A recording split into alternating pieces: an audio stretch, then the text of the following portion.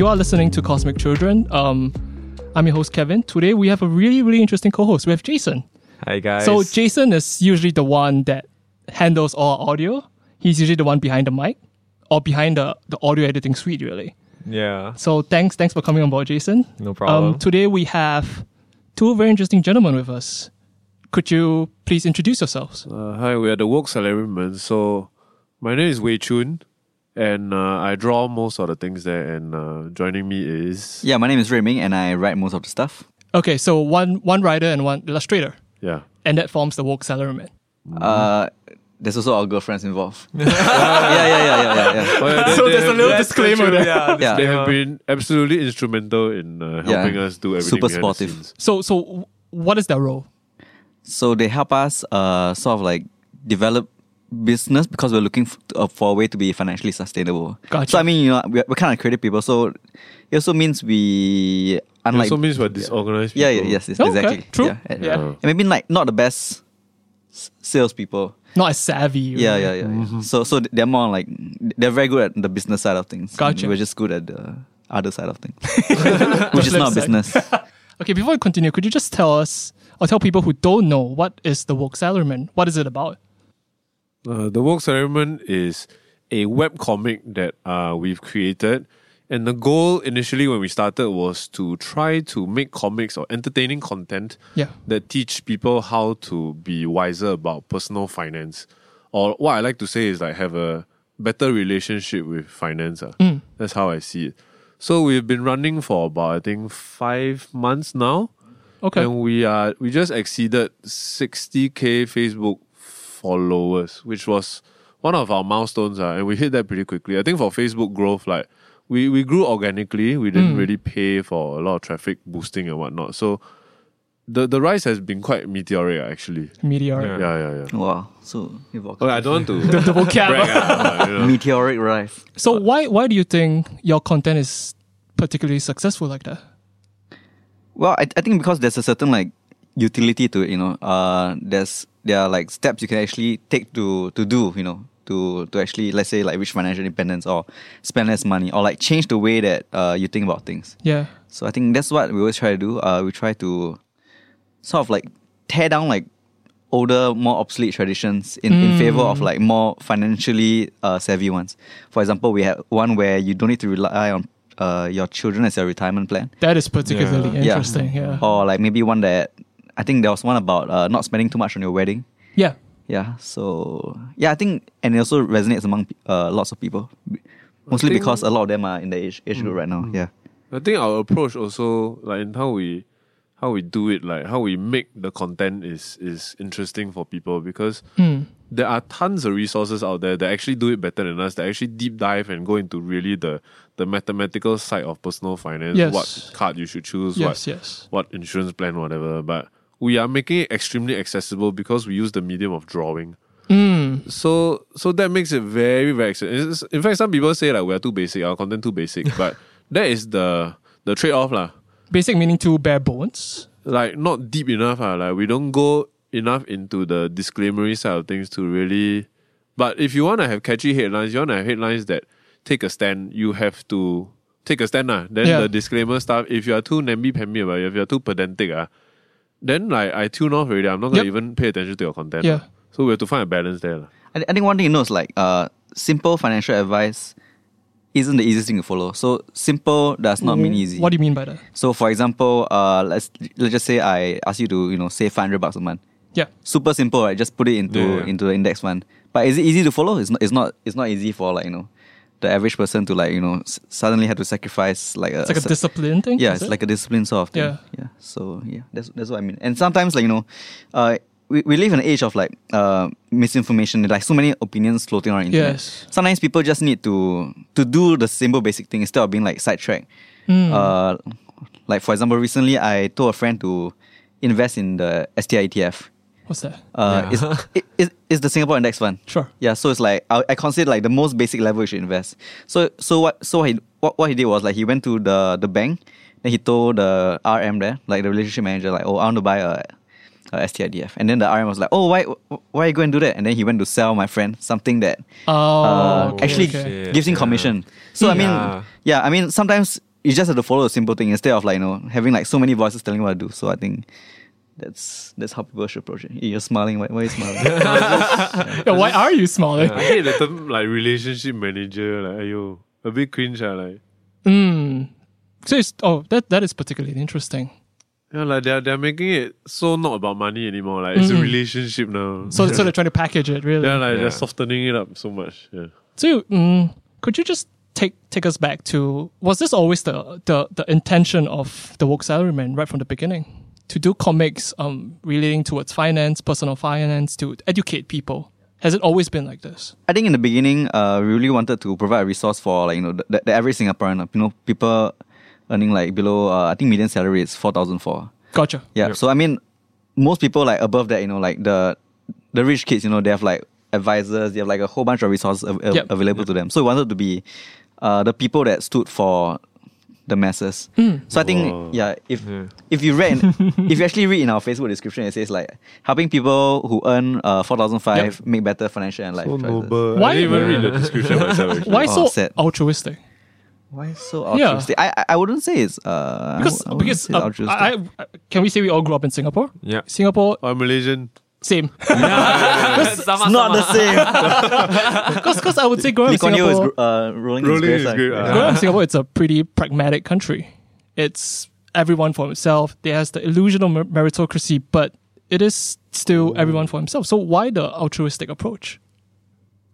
Wow. What a Well, for big me, question. it's because I wish somebody told me this when I was younger. Like I did one, I wrote one called "Don't Say" or "Stop Saying" money cannot buy happiness. Money cannot. Yeah, I've definitely heard people say that. Okay. Yeah, so that was very important for me because I used to want to be a like artist. I wanted to make like indie films, animated films about Singapore and local living, and I just thought like, yeah, people will support me. It's a noble ambition. Yeah. The government should just pay me money and they will, or probably somebody will support. And then I came out and like nobody cares. I Yeah. don't care about your mission. Did you go to Nice. school for animation? Sorry? Did you go to school for Yeah, I animation? was in the NTU ADM. Okay. And that was a great school. Like, they really taught us so much about the nuanced expression you can do with animation. Yeah. They really made me want to become an artist. And it was such a great place to learn that. But Yeah. you come out in the industry, there's nobody who will just give you money and say, hey, go and do your thing. Here's 10K a month. No such thing. Or here's 5K a month. Yeah, even. Here's 5K is a lot. Like. Yeah. So I was so disillusioned, and but back when I was younger, I just thought like, screw money. I don't need to think about money. Like, Yeah. There was one point I said I would be happy with 3K a month salary, and I just need to be able to do animation in some form. Yeah. And then like I want Have to you- get a house. Yep. Then like I got again like school loan to pay off. Yeah. Then 3,000 is not enough actually. So you have changed from that mindset. lah. Tremendously so, but I wish somebody would just give me something Yeah. to convince me very simply in 40 panels. That's why it's not even altruistic. I just wish somebody did that for me when I was younger. Would you have taken the advice though when you were probably back in school with that particular mindset? Would you have taken even if a comic like that, or is it just something through age and through getting into industry? I might not have taken the advice, right? But at least if it was in comic form, I would have read it. Okay. I only started thinking about finance, right, when I graduated. Then I look at my bank account and it's like, wow, I'm negative $20,000 net worth. And Okay. like, I'm under right now. Yep. Yeah. Then I started to read, like Rich Dad Poor Dad, all these things. Then Yep. I go and read. I will not go and touch those things, right, Yeah. if I don't care about money. Yeah. But if somebody had made a comic, right, I might have looked at it. I might have disagreed, but the seed would have been planted in my mind. Then maybe I would have been able to start earlier. I don't know. Gotcha. Yeah. I mean, as for me, I don't really think it's altruism, but I do think like, when you want to create content, you want to reach like as much people as possible. So why not just start with like, the masses? Yeah.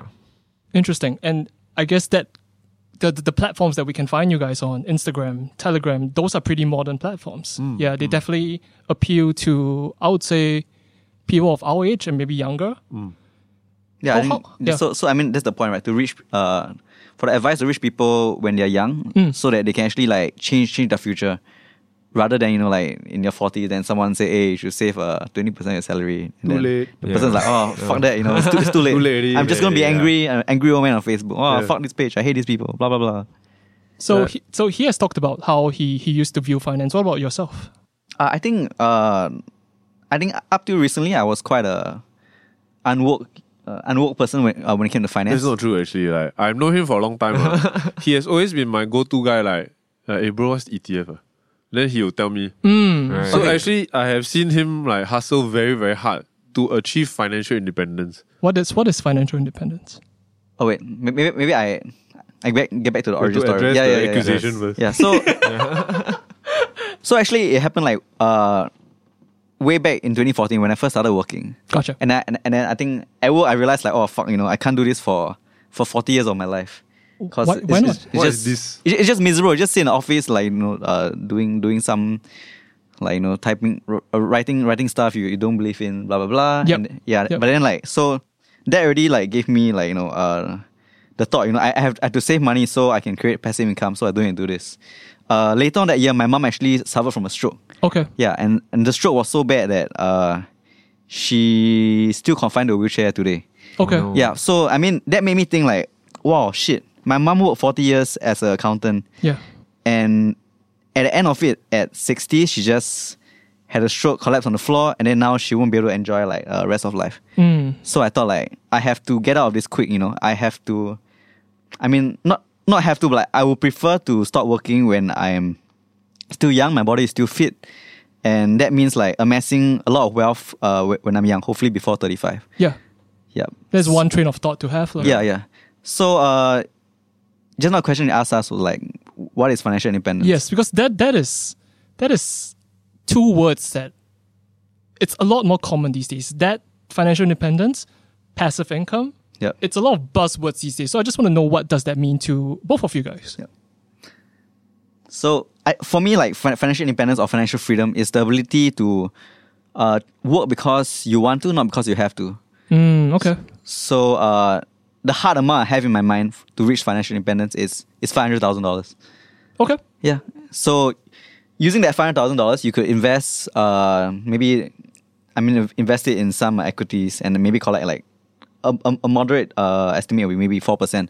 So that would be 20K a year. 20K divided by 12 will be, I think it's $1,667 a month. Surely you've done this Wow, calculation. I think so. So Yeah. specific. I think so. Right? And Fast. things- Yeah, so fast also. I think so. So with 1,667 a month, I mean, I could actually like travel the world cheaply, and actually Right. live off this income.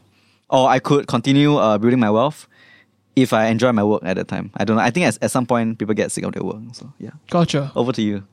For me, financial independence also means the same thing, to be able to work because I want to, not because I have to. But I'm not in such a rush, and I don't need so much money to be financially free, because it's important for me to enjoy now also. So I think I'm a little bit less extreme in my views versus Ruiming. I'm a bit more, or maybe I haven't reached there yet, and one day I need 500K or so. But for me, I just want to have enough right now, right, so I can choose to do something I like to do and earn a little bit less, and I'll be happy. I still don't mind working for the rest of my life. I just need to earn decent money, enough to keep food on the table, and I'll be happy.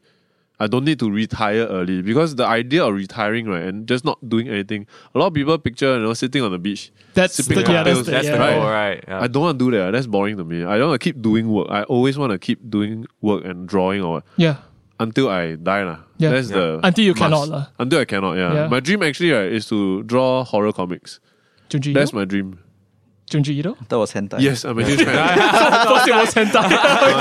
Hey, big money, I think. Yeah, I big think that money, one, big Yeah. If I ever need money urgently, I will consider that. They meant route. the anatomy. Is it good enough or not? I don't know, Yeah, man. Like reference. Right. based on work ceremony, you don't really draw like. Oh, private you parts don't like see that, my yeah. stuff that I don't show Oh. you. You can do a spin off. I don't anyhow. Yeah, but I think back to Tyler's point. I mean, I do agree that oh my god, Tyler. Yeah, you said Tyler. Who's Tyler? I used to call myself that in poly because my Angmo lecturers would butcher my Chinese name. Okay. Right, Yeah. yeah. We'll just address you as Tyler from now on. Yeah, okay. Cool. It's fine. Hey, thanks. Yeah. So Okay. so back to Wei Chen's point. I think it's true that you'll be bored you'll be bored just sitting around on the beach, right? But I mean, with financial independence, you could also explore like new stuff to do. I could be like a bike mechanic. I could go work in McDonald's for 3 months, and I could write about what it's like. So I wouldn't be held back by, I have to put food on the table. I have to pay my mortgage. So I think financial independence also gives you the freedom to do the things that you want to do, and all these things, they don't always make the most sense as, Yep. as a career or money. Yeah. Do you think, with going back to what you say about misinformation and there being a lot of voices when it comes to things like this, what are your thoughts on I will call them the modern gold rush, things like Bitcoin?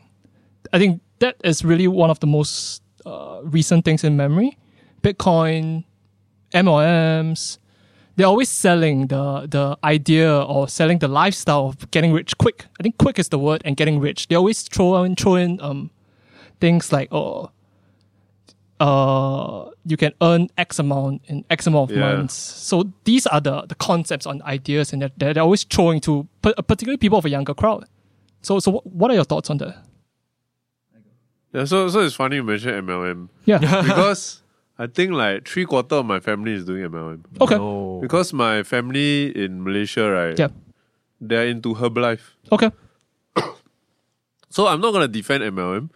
I find it also seedy and questionable. But what it did do, right, is that my mom was not in a good place for a long time, and MLM or Herbalife, right, really did lift her out of it. So from a personal level, even though I also find it seedy, and it's funny to look at some of the mishaps that happened to the organizations. But also on the other hand, I'm a bit like, I also don't go and tell her, Emma, you should stop doing this, because it has really brought her a lot of happiness. And so for her, it's interesting. Like, she actually, I don't think she sees it as a get rich quick thing. Like, for her, it's about health. Interesting. That's why she actually genuinely, when she's doing road shows and stuff like that, she actually will go out there and then like give pamphlet to people like, hi, do you eat breakfast? She's really passionate about it. She's fucking passionate, and she also pushes that on me sometimes. Eat this, drink this. Yep. In the morning, eat this shake. Yep. Yeah. But I have seen her transform, like not just in terms of her mental health, but like not that she's like whatever. Yeah. She's probably not listening to this anyway. But like physically also, she looks so much younger now than when she used to. Like it's amazing. It's So like I new life in her. I leave her to it. I think you happy, whatever, do Yep. it. Yeah. But then I still think it's silly. Like the concept in general. Yeah. So back to your idea of like your question about all this get rich quick thing, right? I really have no time for it, and I don't care for it, because I just automatically get suspicious of these things anyway. So Bitcoin, all that, I didn't go in. And I would rather play the long game, because I have my youth. So I don't want to gamble on anything that is a get rich quick or is very short sighted, or this new revolutionary thing will break the thing or whatever. Doctors hate him. Yes. All this stupid clickbait nonsense. Like- I have no time for it. Even if I miss out, it's fine. I'll play my long game. That's my perspective. Yep. I might miss out, but I'm okay. What do you think, Remy? I think some get rich schemes work, but they are for people who can afford the risk. You know what I mean? Yeah. It's like you have to be wealthy to a certain level to take that kind of huge risk. Yeah. So cool story. Like when I first came out, when I first ORD, Yeah. like I knew this guy. He kept saying, "Oh, I turned 20K into 100K on the stock market within a year. Just by trading." Yeah. So everyone was like, oh my god, this guy is a genius. Yeah. He went and do this thing. But I think what he didn't say is that he actually came from a pretty wealthy family. Like his dad is a millionaire. So when your dad is a millionaire, of course you can take risks that might turn 20,000 to 100,000. Yeah. And I think a lot of young people don't see that. They only see, the message. Oh, it's so easy to get rich quick to transform. It's very attractive. Yeah. But people don't actually understand like certain circumstances need to be in place before someone can actually get rich quick. But he used his dad's money. Yeah, because it's his disposable income. You know what I mean? No, Like, but is it it's- his money or his dad's Okay, money? so his dad gave him 20K, and yeah, he so it's has disposable. the safety net of a millionaire. Yeah. I mean, if I had the safety net of a millionaire, Yeah, You might never be here. yeah, I would be taking huge risks. But I mean, like I don't want to depend on my parents or anything. So yeah. I'm particularly curious, like both your backgrounds, individual backgrounds, do you all come from wealthy family? Or middle class, just average, or Okay, it's very hard to compare my one, because my parents in Malaysia. So we have like 4 cars, but everybody in Malaysia drive car. So it's very different. Yeah. So we Okay. can't use those indicators. Okay. But my family does okay, I think, but I never took anything from them when it came to uni fees. Like from uni onwards, right? I pay everything myself. Props. But I did take a lot of. My mom and dad did support me when it came to my formal education in Singapore, up to poly, which is not cheap for foreigners. Yeah, to I come. know. So I appreciate that tremendously. That's why when I do my uni, right, one of the options that I could have had, right, was to get my mom and dad to pay off my uni fee first, then I pay them. Yeah. But I just don't want. I just do it myself. How did you pay off your uni fees while doing I uni? dump $500 into it every month. Yeah. Then I think last month I just had enough saved up, right? I just dumped it all in and I cleared it. Yay! Let's no clap for the death of that. I actually felt quite. I was thinking about it. I felt quite. It was a bittersweet moment because actually my dad, right, had changed me so much as a person and has given me so much to work for. It felt like almost a friend towards the end. That I'm saying bye to a friend that has shaped me, even though it was a vicious thing as a debt. It's collecting interest from me. But I felt a bit sad actually when I paid it off. It was very surreal. How has it changed the way you view money? Oh, so just looking at the bank account, then you see minus in red color, OCBC, like 25K. Then like, wow, that's a lot of money. Then the interest is a lot. Yeah. So it just makes it made me worry. And then I need to save up because before that I was spending a lot of money on, I don't spend on little things. I spend on cameras. It was my vice. Right. I spent so much money on cameras. Sometimes the lenses also more on the body itself. So I love cameras and I spent a lot of money on Expensive cameras. hobby. Very expensive. I mean, we all have our own vices. This guy, bicycle. But he's not that bad. Expensive hobby. Yeah, expensive hobby as well. Do you mind sharing how long it took you to pay?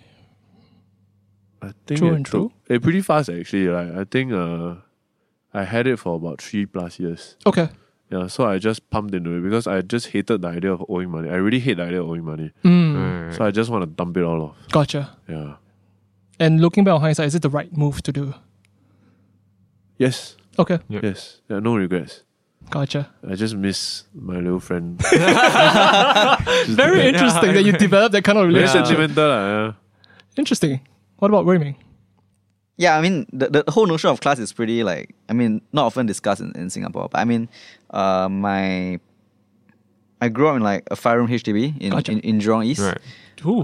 Yeah, my dad invested in property early on. Yeah. And I think it just, Smart move. yeah. Yeah. I think during that time, there were no During that regulations time. on Yeah. how you can invest. So growing up, my dad did give me like, I mean, he did buy for the family like a car, we could drive around. So I mean, that was pretty nice. He even had like a country club membership at some point. Tight. Yeah. Yeah, but I think Wow. Yeah, it was cool. Golfing everything. Yeah. No. I think Swim. I think it was like the present day Safra Club in Tanah Merah. So I don't know why the fixation of country club then. We would drive from like Jurong East to Tanah Merah every Saturday just to swim in the pool. It's the 5 C's. True. Right? It's Yeah, a yeah, Tanah Merah. just for a pool. Yeah, it's a bit crazy lah, but I think Yeah. it was like 1996. Yeah. Things they were. I mean, Things were slower back then. Yeah. Things, Cooler. things were more like innocent back then. Nowadays, like, wow, fuck, the fuel's so expensive. I can just swim in the Jurong East swimming pool, which wasn't built then. By the way. Yeah. Yeah, so I would say I come from like a quite privileged, but not like crazy rich family. Yep. Yeah. Like my parents let me like start my working life without any debt, and I think like that's all I can ever ask for them. So I don't even expect anything else, like maybe even inheritance. Yeah, which we covered in one comic once. Yeah. Have you adopted any of your financial outlook right now from your parents? That's what I'm particularly curious about, because I think I read somewhere that kids, if they're not aware about it, they will adopt certain financial habits from their parents. I would say no, actually, because my parents always ask me to stay away from stocks. Okay. Right. But actually, it's not that. It's trading that's the What's the difference? Yeah. So trading is when you buy, then you sell, then you buy, then you sell. You're trying to flip a profit. Immediately. Right, Short yeah, term. short term. Okay. Yeah. Investing is okay. I have faith in this company. I'm gonna put my money down now Yep. to say I believe in them, and then when they grow and they become more valuable, I can sell my stock for profit lah. So like long term. Oh, okay. maybe Long term versus short term. 5, Okay. 10, 20 So years. what they are afraid of is all these stories, right? Especially during the late 90s, right? Of just people trading and day trading Yeah. and losing a lot of money. Yeah. That's what they were afraid of lah. Mm. But my dad is trying to invest a lot in properties nowadays, and I'm actually very interested in property because I like interior design, all this stuff. Yes. Yeah. So I also like just going and seeing the house and Yep. this one worth how much or how many room or how many square foot. It's fun. It's fun. Yeah. Yeah. What about Ruiming? Yeah, I think I got influenced by my parents when it came to money because, I mean, not really influenced per se, but growing up, my parents always fought about money, you know. Okay. Yeah, they always like, oh, you know, this thing's so expensive, you know, why do you go and buy? Or my mom would want to, like, upgrade to a better car. And my dad's like, oh, no, you know, we don't need a better car. Actually, we can't afford it. Yep. And then they were actually like all these huge arguments. I remember like waking up like 8 in the morning by my parents arguing over like, you know, Money.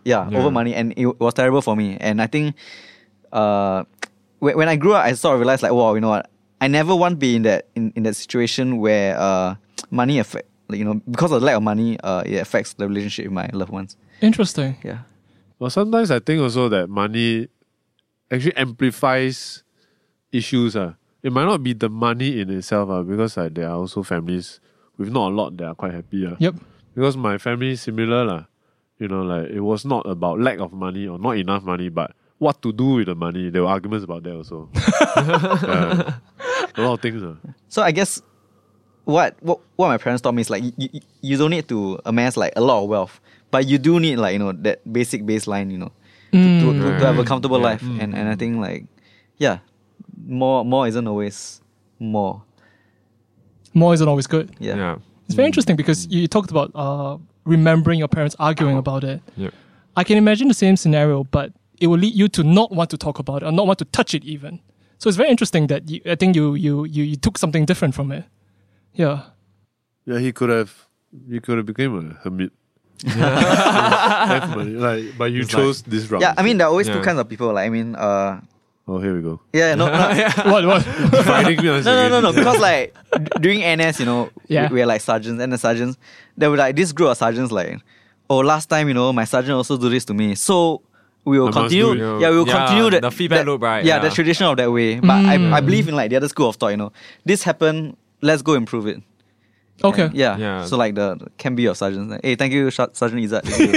Still listening in 2019.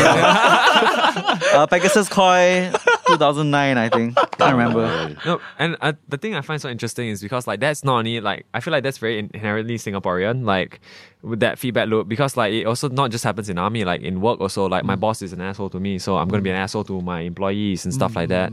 And like yeah, so like in regards to also with money situations, right, regarding your parents, right, like how like because my mom's like stingy as like crazy, like fuck. They call it. Yeah, like she giams out like fuck, man. And like then I'm also quite giams out like fuck. Like she would from young she'll tell me don't buy shirts more than like $17. Go H&M, Oh, really? like see. Then like now I go H&M, I'm like wow, 3 for $20. Like literally like and that kind of stuff. Like, but how do you like? Have you ever had to face like breaking out of that?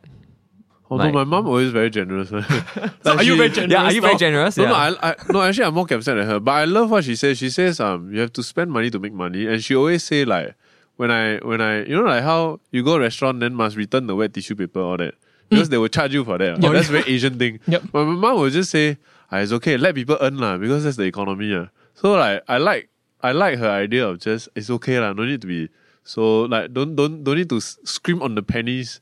As long as you worry about the big picture, it's Yeah. okay. So I like that philosophy. I'm trying to adopt it, but I'm still very giam-siap. trying to. Yeah. How about you? I think my dad always, maybe he was a bit extreme. He always saw everything as an investment, you know. He would ask like, oh, is this a good buy, you know? Like even when it comes to like clothes or shorts, like like how many times I can wear this shirt before I throw away. 15 laundry washers. Okay, goodbye. And yeah, I mean like I do see like the logic in there, but I also try not to go too much extreme because it just be painful living like that. I must wear this shirt at least 120 times before I can throw it away. It's just miserable. So it really is about finding your own way and your own approach to things like finance and investing, stuff like that. Yeah, I think money is just one of the factors in life that's important. But the important thing also that I would like Woke Simon to one day veer towards also and cover is actually how to live well as we figure it out among ourselves. Like how What do do you you mean live live well? life? Like so the idea of woke, like some people have sort of said like I use this term stay woke, like it's such a such a populist term, you know, that a lot of people Populist. are using. Yeah, it's like- somebody it's said that. like- So I was like, okay. But okay, I mean, I connect with it. And I like the idea of woke because it's like Awaken. you are awakened and you are alert to just the zeitgeist and all this stuff around you in your environment. Yeah. You know, so I like the idea of us always trying to be alert, always being proven wrong also, and to also in our attempts to learn how to live better and Yeah. pass it down to other people as well. So like it's not just money, it could be also the environment, issues with society, Yep. things. Eventually, like one Yep. day we would like to be able to do that kind of stuff. So I think people always are fixated on the word salaryman, but they always forget the word work is so in front. I mean, no point just chasing money endlessly. Like, it won't bring anyone joy. You also must be like a useful member of society, to give back to society, if you will. Yeah, like one thing I noticed with myself is that I used to, when I earn 3K, I always think like, wow, if only I earn 4K. Then I earn 4.5K, and like, wow, if only I earn 6K. Then I earn 6K, and like, wow, if only. So actually, there's an issue there already. I'm already past median salary, right? So that means that the issue is not with the salary, it's with me. Like, I need to be able to find inner peace. That's something I'm trying to work with, and trying to be happy about and be content with. So the I issue is still- not about getting more. it's about having inner peace, because like it really, I think money really, it amplifies everything. So if you're an insecure person, you're not generous person, right? It would just make you even more so. So to be happier, right, it's not about just getting enough money at my point in life. Like at one point it was. Yeah. Like there was a very widely cited study about what is the amount that you need to earn for you to be happy. And what they found was that it plateaus off at a certain point. So the more you earn, the happier you will be because, okay, I can settle my rent, I can Yes. settle anything medical issue, I can settle. Yes. But then up to a point, right, it plateaus off. And that point I think was about what? I think 75K a year US dollar, something like that. I might quote it wrong, but Yep. around there. Yep. So like that's my goal in terms of salary, and if I can hit that and I'm still not happy, then probably it's something internally I need to fix already. Interesting. And that's what I'm trying to find out now. What is still wrong with me inside that I need to fix to be a happier person? No? We'll check back. Yeah. let's check back. Yeah, we'll check back. on that. Definitely. It's interesting. You guys talked about investing just now, and I think to me personally, investing is it's a word that has multiple facets, good, bad, and it comes with a lot of things. So could you tell me what is investing to you guys, and what are the different ways that I guess someone listening of a younger age group could invest? Because investing always comes about pictures of stocks, trading. It always seems very formal, but is that the truth? You always need like a huge capital to start. Oh, this is not true. But maybe just start with like what investing is. Yeah. I think like investing is having a long term play on things, always thinking like 5-10 years ahead. Yeah. So like my dad said, you make this purchase like not just in the moment, but maybe like a few years down the road. Like if I buy this car, I could buy this car today. Wow, it'll be fun to drive for a day. But will it hurt me in 5-10 years? I guess that's what investing mindset is. To think if everything is like a good buy or a bad buy. So it's a mindset. Yeah. So okay, about your next point about like needing a huge capital to start, that's actually not true. There are actually lots of index funds these days. Index funds are like replication of a certain stock market. Am I losing you guys here? A little bit. Yeah. Okay. Let me try to put it down. Okay, so people invest in the stock market because the stock market goes up in the long run, correct? So the index fund is actually like a representation of this thing that goes up in the long run. Okay? So when people say like the market grew over the past 20 years, when you buy index fund, you are actually like taking part in the growth journey of that market through the next 20 years. But you're not buying any stock in the actual company.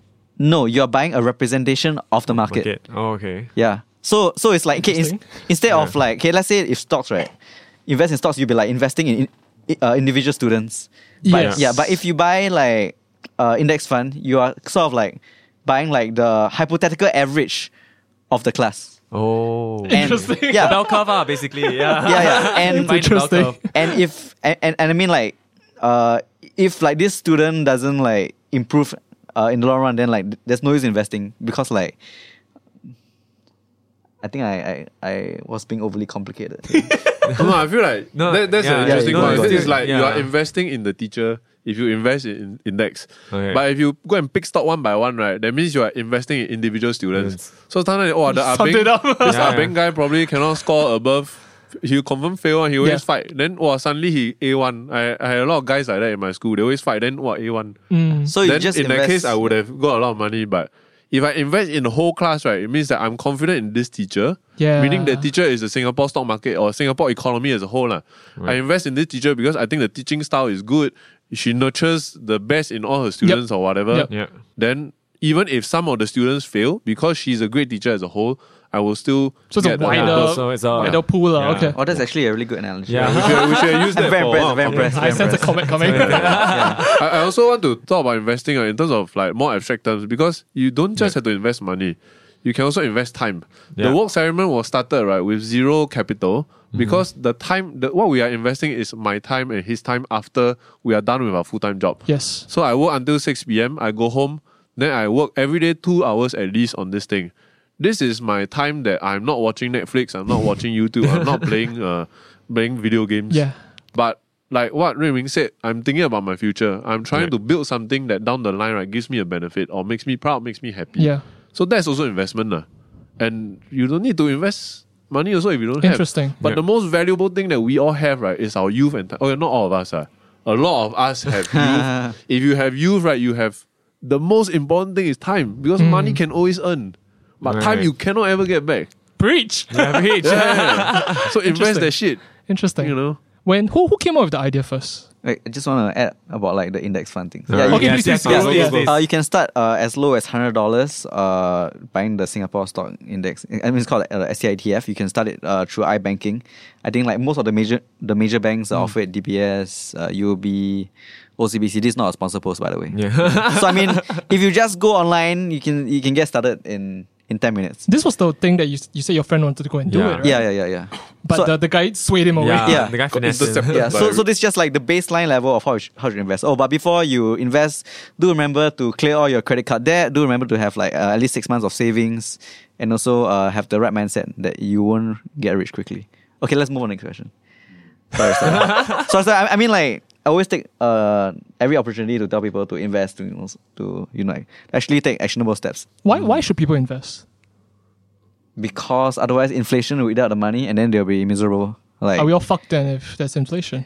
yeah, I think it's like really invest or die. Okay, I mean, we had this comic a few weeks back, but the idea is if you invest, you might lose. You might lose to the stock market. But if you don't invest, you will surely lose to inflation. Interesting. Yeah, so against like a possible loss versus like a definite loss, of course, like I pick the possible The loss chances, like yeah. every single time. But I think inflation is something that people don't usually think about, right? Yeah. No, I also don't think because about it's so slight. Like it's like this little devil that just Yes. like crawls and crawls Yeah. every year. But then when you for 10 years down the road, you're like, oh fuck, my chicken rice from 250 to like 350. Yeah, now. they probably count the cent and the penny Yeah. going up, but they don't really think of this concept called inflation, right? Yeah. Because Yeah. I think apart from mentioning a couple of times in secondary school, and if you study economics, I don't think inflation really gets talked about. It's like if you're in a swimming pool, right, and then the water is rising very, very slowly. Or like decreasing. But you don't know how to swim, then eventually your toe cannot touch the bottom. Yeah. And then you drown. That's what it's like. You with the analogies today. Interesting. So, would you recommend everybody to invest? Definitely. As little as possible, not necessarily money as well, but time even. Oh, definitely. I think everybody needs to think about the future. Because like last time I can understand like if we're like, caveman days, I turn the corner, I might be That's mauled fucking by a last time, bro. saber-tooth cat. Fucking Yeah, last that's time. fucking last time. Fucking I talk about fucking last time. 50,000 years ago. Yeah, I come out of the cave, then saber-tooth cat maul me. Yeah. I've been saving all this time. I never The meat. I never enjoy whatever. But nowadays, like we're all living longer. Yeah. As what is it, CPF is it? Or Yeah. CPF says. CPF says, yeah. So there is more likelihood that you will have a future than not. So YOLO is fine, YOLO, go ahead, have fun. I just think you can choose to YOLO a bit smarter. I think the average salaryman should invest because, like, especially for Singaporeans, there is no certainty that our jobs will be around in Yeah. 7-8 years, or even 5 years. Even lesser, I would yeah. say. So I mean, during our parents' time, there was the Asian financial crisis. My dad got retrenched at 40. Yikes. Yeah. So I mean, nowadays with like cheaper countries, like Vietnam there are a lot of like hardcore, hardworking people in Vietnam, India, China. Yeah. Plus, there's like AI. Looming. Replacing jobs, AI looming. So like, what makes you think you can work all the way until 40? So I mean, what I think people should do is build like really a safety net for themselves in their youth, and then after that, I mean, if they get retrenched, they have something to protect themselves. If they don't get retrenched, they still have this safety net that will grow and like protect them afterwards. So it's like a win-win situation. Do you think it's unpopular or it's uncool? I think the word is uncool to save when you're young. Because your friends are buying the newest shoe or the newest bag or something, and it's a little bit uncool to say, "Oh, I want to save $500 for what? For my future." I think what is uncool is like when you're 40 and you have to go around borrowing money from people and like struggling to support your family. So I mean, that is the real uncool to me. Yeah. A bit harsh. to say He's like in talk, like processing. Because I find it very cool to hear that somebody is financially independent. Right. I always thought, like, wow, this guy, 5 more years he can retire. That's damn cool. Like, I wish I could do that. So I never like. Nowadays, I just got a house in a HDB area. Like my first time living in a HDB estate because I used to rent a lot. Malaysia. Right. Then I'm seeing all these kids downstairs, right? And they are just doing very cool things like smoking and whatnot. And it's fine. I don't judge, but I think like I used to think these guys are cool. Then like the likelihood is that they will not grow up to have very stable futures because they are being cool now. Interesting. So I would rather. I just feel like quite sad. I want to tell them like have you thought about your future? Get them to read your comic. Go and follow this page. Give a pamphlet. But I think the truth of the matter is that your comic reaches people like that. People who might not necessarily want to hear about such things because it's too dry. It is very Yeah. dry. I remember like when we had a financial advisor came down to my school and then they're telling me about like all these plans and stuff, and I was just like, what are you talking about? Yeah. And then like I approached on one of your comics, I think the very first one you guys released, and then I was like, I forgot what's the topic, but I remember at the end of it going like, oh my god, I've been stupid for like, because I'm 25, right? For 5 years of my life, I've been completely retarded. Like it was so simple. Yeah. Just there was no one there to like really No dumb it offense to down. retarded people. But the thing is that I want to ask, like, coming also cause I'm 25 now, right? Like, and seeing all of you, like I see all of my seniors in life are like 5 years older than me. Like, Well, we're seniors. yeah. But Senior like, citizen. I think the thing I'm juggling now with, right, is with between because now I have not much money but a lot of time. But then the time is also how I use it. So there are things like where you invest your time into skill sets like copywriting, marketing, like stuff that can like earn you money in the future. Yeah. Or do I invest money instead? Like what should somebody at my age like focus on? Investing time into skill sets or investing time into earning money to gain more money? Well, actually, you should do both. All right. But at your age, where I'm going to assume you have. Wait, before Ray Ming pounces, okay. right? I will not pounce. I ask you what is important to you? I mean, like you seem like somebody who you seem to have this artistic streak in you. Is that true? I don't know. No, for me is more like cause I like financial independence. Like I want to reach a point in my life where, cause I love working with artists, but everybody knows Singapore music scene very broke. Like I want to reach a Shots point. fired. Yeah. Bang, bang. Please don't quote me. Don't add me. Thanks. Yeah, so like I want to reach the point where like I am financially stable enough, because I actually do support a lot of the younger artists by giving them free songs and stuff like that. But that takes a toll on me right now at my age, where I give them a free song and it's like, oh fuck, that's $3,000 that is out of my pocket that cost me. Like I want to reach the point where I can do this and I just don't look at my bank account and go like, oh okay, that cost me $3,000. Like that I needed that $3,000 to make rent. Like Right. that's my main focus at this point. So do you want to reach that point at like 35, or you reach it when you're 60? Ideally 30. At least 30. Oh yeah, 30, then yeah. Can I? Yeah, Go. just pounce. Oh yeah. Just pounce. step back. Let's go. If you don't have a lot of capital, I would advise like at this stage, the most efficient way for you to like make money would be to work and invest in yourself. So invest in skill sets. I wouldn't advise like investing a lot in like in the stock market. I mean, don't spend like 6 to 8 hours a week like monitoring stock market or this stock go up. Right. Simply because you don't have the capital. Let's just say you have I'm gonna assume you have maybe 30,000. Yeah. No. Okay. maybe I really hope like none of my friends maybe listen to this. maybe $5,000, Okay, yeah. and then during these 3 years you become like an excellent investor, and you can make like 10% returns. Yeah. So 10% of like $5,000 is just $500. Yeah. And you can earn the $500 if you just like got a pay raise, or you went to drive Grab for a month. Right. Yep. Yeah, so I would say just go and do the work, Right. get paid. The money is certain. There's no risk involved. Just do that until your money, like until your capital grows up to a certain point. I would say like at least 100,000, 200,000, and then it will make sense for you to actively invest, to spend 6 to 8 hours, like a week, getting 10% profit, which would, at that point would be like 20,000. Interesting. Yeah. Right. Actually, it's interesting you say that, because maybe I just talk about what I'm doing now as Yeah. occupation. Yes, please. Yeah. I work as a Saikang designer for a medtech firm. What the fuck is a Oh, Saikang what? design? Yeah. So I call it Saikang designer right, because all I do, right, Yeah. and my title is like marketing, but actually Right. all I do, right, what I do mostly, right, is I design brochures, I design websites, I take video if they need videos taken, I Yeah. take photos if they need photos Yeah. taken. I Right. just handle all this graphic design, visual design stuff. Yep. I used to want to be an animator, then I saw that, animation, no money, I don't want to do that. Yeah. Then I went to Mothership, I learned how to be a video guy, I learned how to shoot, I learned how to do audio production, all this stuff. Then I learned websites. Yep. Then I'm now learning SEO and Search search engine yeah. optimization, because that stuff is what earns the money now. Yep. So it's important for me also to do art. And I've been drawing every day for a long time now, but I never ever OT and I refuse to do it. Even if I OT, right, I'll take some out of tomorrow's day. Like, that's how I do it. Like you come in later and whatever. Yeah, because I need time to do my art. So Right. that's how I balance that. Because you have something that's very important to you. Yeah. With the music, and whatnot. So I completely relate, man. Like, I really get it. But so I don't have a lot of money also. So Yeah. I choose to invest my time. After work, I do my art. Every day I do my art. And it's painful sometimes. Yep. So I just want to go and sleep. I just want to watch Netflix. I just Yeah. want to chill and sleep. Yeah. But I have to put in the time because I'm trying to build something. So going back to what Rui Ming said, right? I keep changing my skill sets.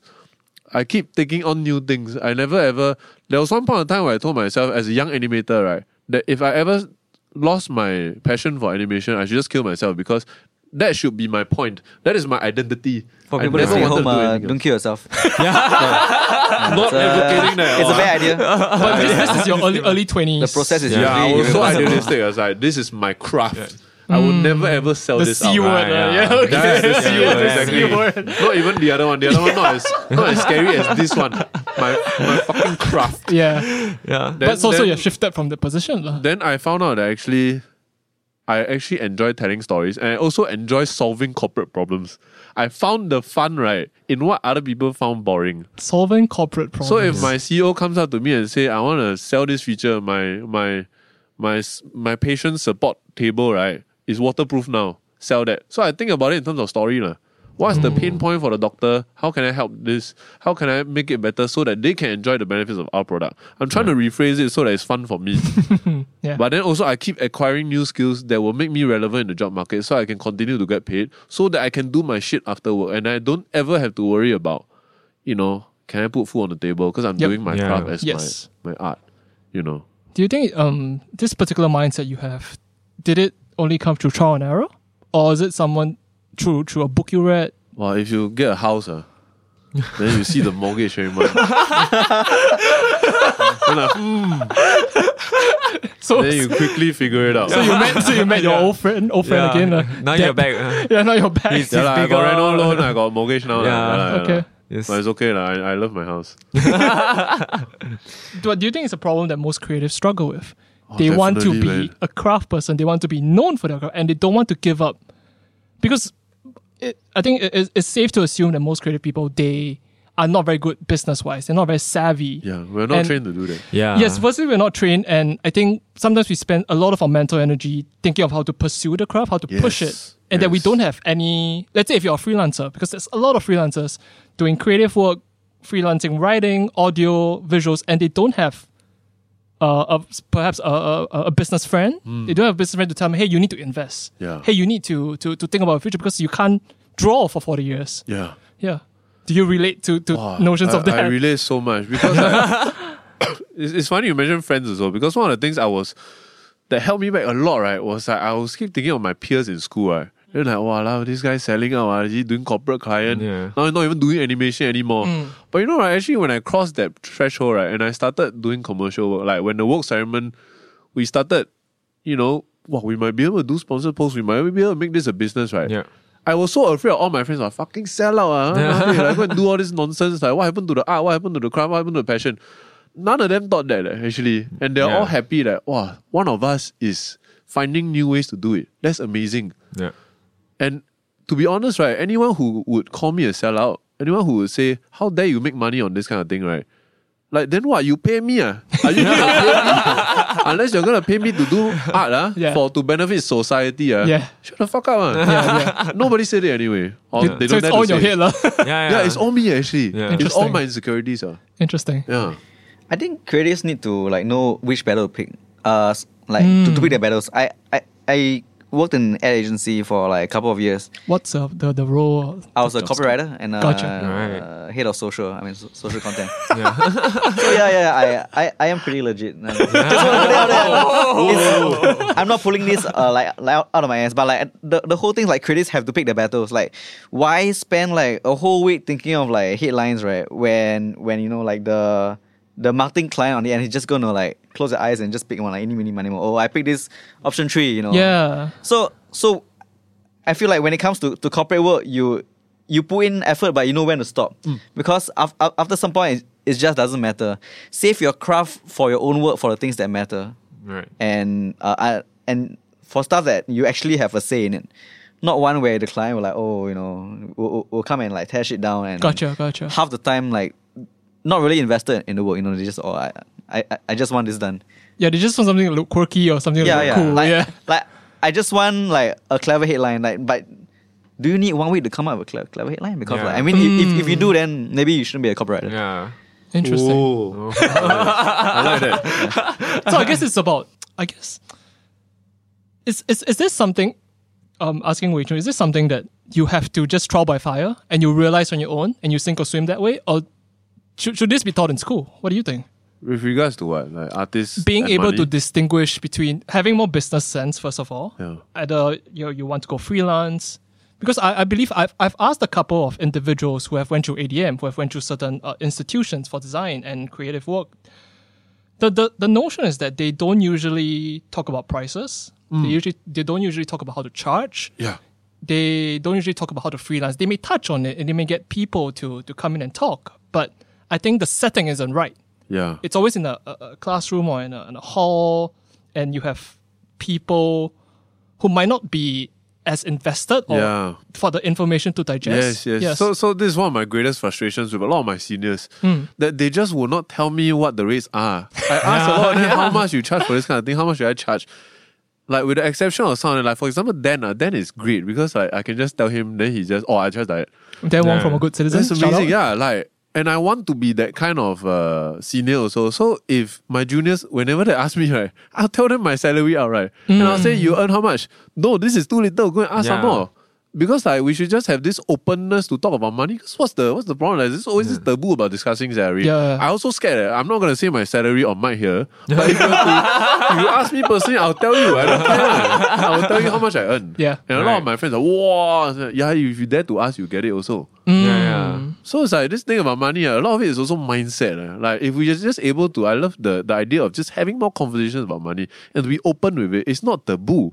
That's why I like to call it a relationship with money, because it's not really about money grabbing, or it's a relationship because you need to keep going back to it, revisiting it to see what my goals in life are now, how much money I need to be happy. Then, okay, I'm earning this amount, I'm not going to get my happiness. So either I scale back, I don't buy a car, or I don't get as nice a house, but I need to revisit my expectations all the time. But this thing about money also with artists, it's such a taboo thing. A lot of people don't even want to hear it. Yeah, exactly. So then I said, good luck to you, but I recommend you just ask me. Actually, just PM me if you're an artist. If you're an artist and you need some perspectives on money, I cannot give you the right answer, but I'll just be honest with my experiences so far, and then we exchange. I'm more than happy to talk about it. I would like to create such a platform next time if possible. just for artists to talk about, because we are so liable to be manipulated and exploited by people who actually know money because are we the are bottom of passionate the- about our work. Yeah. Like, what We the are the fuck, bottom man? of the food chain after all. Yeah. Yeah. And we put ourselves there. Time to rise up. True financial independence. You can pick the clients you want to work with. Yeah, that's the amazing thing Yeah. about internet nowadays. Yeah. And like, I mean, what you guys are doing, you just set up mics on your own. You have a Yeah. production suite going. You can do Yeah. this yourself after work. We set up Work Ceremony also after work. I just draw some stuff. We put it on Facebook. It's free to publish. It's not like last time where advertising and publishing was so difficult for your layperson It's to get controlled, into. Yeah. Yeah, like I have to go and pay the TV people because Yep. only they can broadcast. Yep. Because to broadcast, I need to have satellites and whatever shit, Yep. you know. Yep. Yeah. Nowadays, we just pack something, can go already. Yeah. So it's the best time for you to start something right now, especially if you're a creator, because you can make stuff. Yeah. Yeah. A lot of the obstacles to people when they want to publish something is like, I don't know how to make the stuff. You know how to make the stuff. You're already so much ahead. Just go and find something interesting, right, that can help people and go and do it. Why do you think people are not doing it? Do you think it's fear? Yeah, for me, it's fear. I didn't do anything for a long time because I was paralyzed. I'm scared, like, if I create my own page, this guy trying to become influencer. Huh? But it's all myself saying that. It's all Interesting. myself saying. And when I started doing it, right, nobody said anything. Everybody like, this is cool. It's great. Unless they're lying to me. I'm very self-conscious. Who came up with the idea first? Were you Chun or Rayming? Maybe. So when he approached you, were you a bit hesitant? Or were you No, like, I oh fuck, wasn't let's do like- it? I was always very into working with Remy because like we worked together for some stuff on Mothership before. Gotcha. And I always enjoyed working with him, even though it's a bit chaotic sometimes. Because he's not organized, I'm not organized. Then we just, but then it's always been a very Sponsor fun post process. for Monday.com. Monday.com. Monday.com. If you manage a team, you need Monday.com. No, it's a Oh my God. It's a YouTube ad. It's a YouTube No, ad. it's, but it's an app, right? Yeah, Then yeah, you can yeah, match your yeah. schedule. Yes. What is Yeah, that? it's basically like an iCal, but like on crack. All right, guys, product placement. Let's not give it that. Don't give it to them.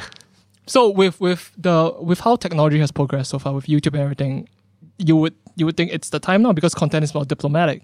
Anyone who wants to do something can do it now. Yeah. And in fact, being rabat sometimes helps you. Like with the production quality, right? Sometimes having it look like shit, right, actually helps your There's a content. charm to it. lah. I mean, you guys know Ty Lopez? No, who's that? He's the guy who was memeified because he did some stupid video about, hi, I'm here in my garage with my Lamborghini. And then, but you know what's actually important? Then he panned, right? Then there's a bookshelf at the back. It's actually books. Yeah, but that guy, as much as he has basically like, spawned the whole generation of Imran and, Dominic on YouTube Yeah. as, right? He's brilliant because he understood that would be what catches your attention on YouTube at that time. Yeah. Yeah. So by actually just being in an extension of like social media and being quick to publish, right?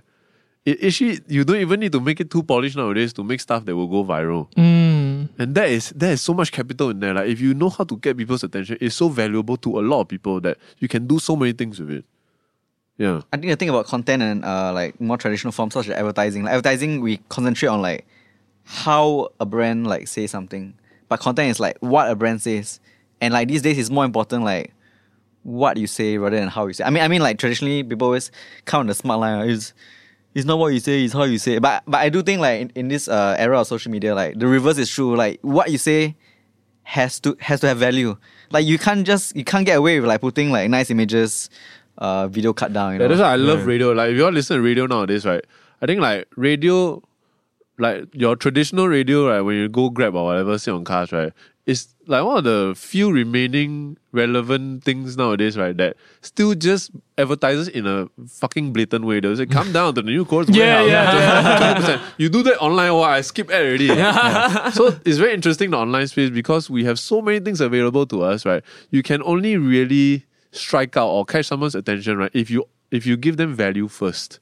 So that's what we try to do. We operate the Work Ceremony for a few months for free, like using our own time to hopefully earn people's trust to say we are giving you something of value. So, then we gain that attention that way. Because if we just run ads straight away, right, Yeah. nobody's gonna listen. So when are you guys doing the seminar courses? The leadership courses? Yeah.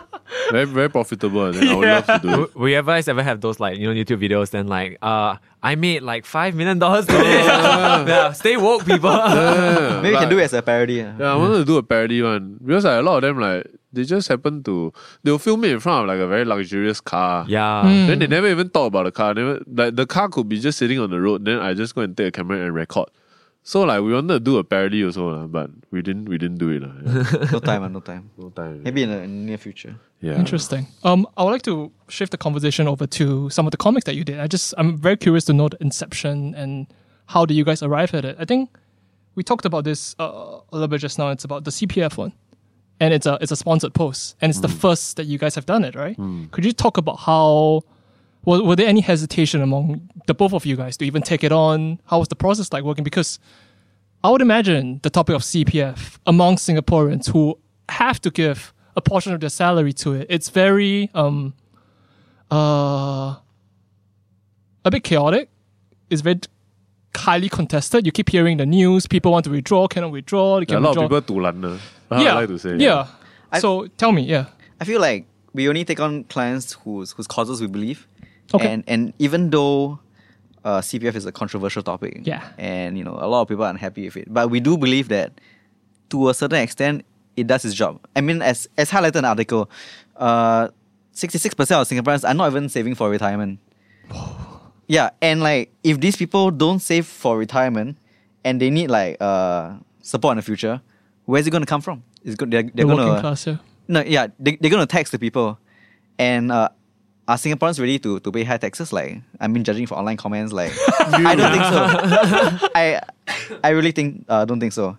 And I think the other thing that we must take into account is that lots of rich people park their money into Singapore because of low taxes. Yep.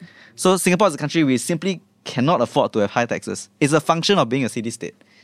So, I mean, all these things combined with many other factors make CPF quite, I feel, quite a necessary evil in Singapore. So I guess we were pretty, I mean, I myself felt pretty like nervous when I was publishing the post. I mean, like, it was the first sponsored post. I wonder what people would say. It had to be CPF. Yeah. CPF of all Yeah, things. Yeah. but then in my mind I was like, you know what? We But stay, if we can do CPF, yeah, we can do anything. Yeah. we can do a lot of things. Yeah, and like as long as we stay true to our values, we are honest, we put out like a rational argument. I believe that rational people will be able to recognize and respect that.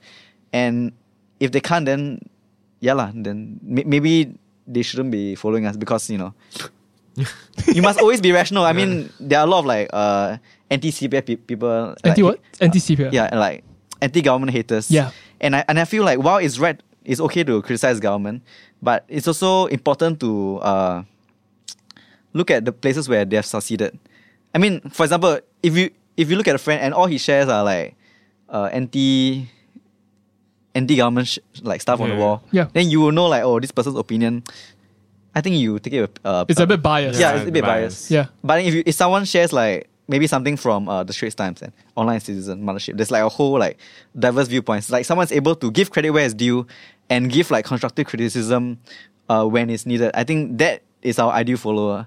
Like people who are just like so intense or like so irrational and so angry about like one topic or like one party. Yeah. I think I don't really think like that's helpful for anyone and definitely not us. And people like that do exist Yeah. for and whatever reasons, online and offline. in troves. So I mean not just so I'm saying like not just the anti-government people are bad, but also the people who are ridiculously pro-government. Like they find like I mean there are areas where our government hasn't really done the best job. And when these people, go and defend them furiously, Yep. Yeah. like irrationally, and I think that's where there's a problem. So our ideal reader would be someone who, is rational and is not extremist. It's woke. Yeah. Extremists are terrible for the world. Yeah. You mentioned about having values when you guys are doing your comics. Could you just talk about what are these values? Think for us it's important that whatever we put on there. Actually, for me, right, even if I turn out to be wrong about something, right, Yeah. I will always be honest at the time of production or time of expressing the opinion about what I feel, and I'll try to be as balanced as I can and do as much research as I can. So, it's very hard to say this also, but the CPF thing also, I was very scared. But also, in a way, it doesn't matter because like I'm being honest and that's all I Yeah. care about. And actually, for the post, we pushed CPF pretty hard. Like I mean, I felt like the post we put out wasn't one-sided at all. Yeah. We did point out flaws in the system. And they are And- very fair about it. Yeah, Like, and I was CPF is like very- really impressed with CPF for like such a organization that comes under so much scrutiny to actually like allow us that leeway. Yeah. I mean, usually when you write about like let's say a private corporation like they'll be like, this one don't put, you know. Yeah. Yeah, so They'll I re-choose you. yeah, I was really impressed by how they actually realized that the need for a balanced argument rather than like full on falling off. I mean, they know what CPF people are saying. lah. CPF is the best. Yeah. you know. I mean, important for a client to be on touch with, Yes, in yes. touch with the ground. Yeah. I'm very, very curious, as we're all creatives in this room, what was the brief that they gave to you? Was there even a brief? Oh, I can't remember the brief. If you're okay with sharing, if Yeah. it's not NDA or anything. I don't know. I just draw the thing. So it's really- I'm backing up already. Do you remember? I think the brief was to talk about segments like how CPF has to evolve with the times. Interesting. So I think stuff like how CPF is constantly improving. Like a lot of quick fixes, a lot of fixes, not quick fixes. A lot of fixes that Be careful. that is applied to the system like over the years to keep up with the times. Like. I think that was the brief to show the aspect of CPF. Interesting. Yeah. Did you guys read? I did. Yeah. I thought because it was particularly interesting because I was personally wondering, you guys had the Patreon recently started, Yeah. and I know that you guys are doing this part-time after work and everything else, and I'm just wondering how long would it continue, because sustainability is always the question for passion projects like this. Sustainability, because if there's no big brand pumping money, the money or the resource has to come out from the individual. So Patreon is a good way. I think Patreon started recently. A lot of creators have been migrating to Patreon. So I'm just wondering, when would you guys ever do a sponsored post? And the CPF one came out. Yeah, make no mistake. And this is just for me. I don't reflect me.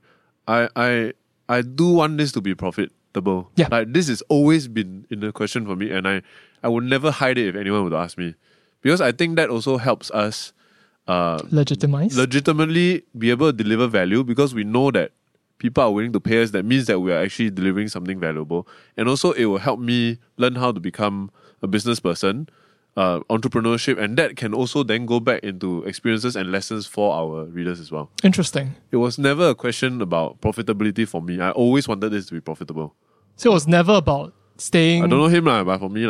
So it was never about staying independent, not taking money from anybody, staying a bit small and artsy like that. It was never like that. There's still a bit of that because like we still hold on to our full-time jobs for now. And that actually gives us a lot more power to be very selective with our clients, and we only select clients and work with clients that we agree with and we are in tune with. Were there clients that approached and you guys Yeah. no? Oh yeah. A lot of insurance companies, but I think like it will damage our brand. Yeah. It will hurt our readers. If our readers like take the advice that we give because we paid money, we wouldn't feel good about it. No one will feel good about it. So we just Yeah. So imagine if we have overheads, we have rent to pay, we have staff to pay, then these clients Sweat are not so rejectable anymore. Yeah. Yeah. Interesting. And you guys are hoping to perhaps one day transit to doing this full time? Is that in the pipeline? I hope so. It's very tiring to work on it after work. Oh, exhausting sometimes. So you welcome those future problems, lah. Let's say if you have to choose between making rent for the month and No, I don't want it to be that dire though. Like I want it to be. That's why I'm saving now. I'm saving very aggressively now. I'm trying to save out 6 months of cushion, so I can do that. So I guess what the Patreon page does is to help us be like less reliant on sponsored content. Yeah, I mean, if we get like maybe like X amount every month, we will be able to put in some of our time where we could be actually been like hustling, doing freelance work. yeah. To actually spend like 8 to 10 hours like writing something, or even longer for Wei Chun over here, who's also known as Tyler. Indeed.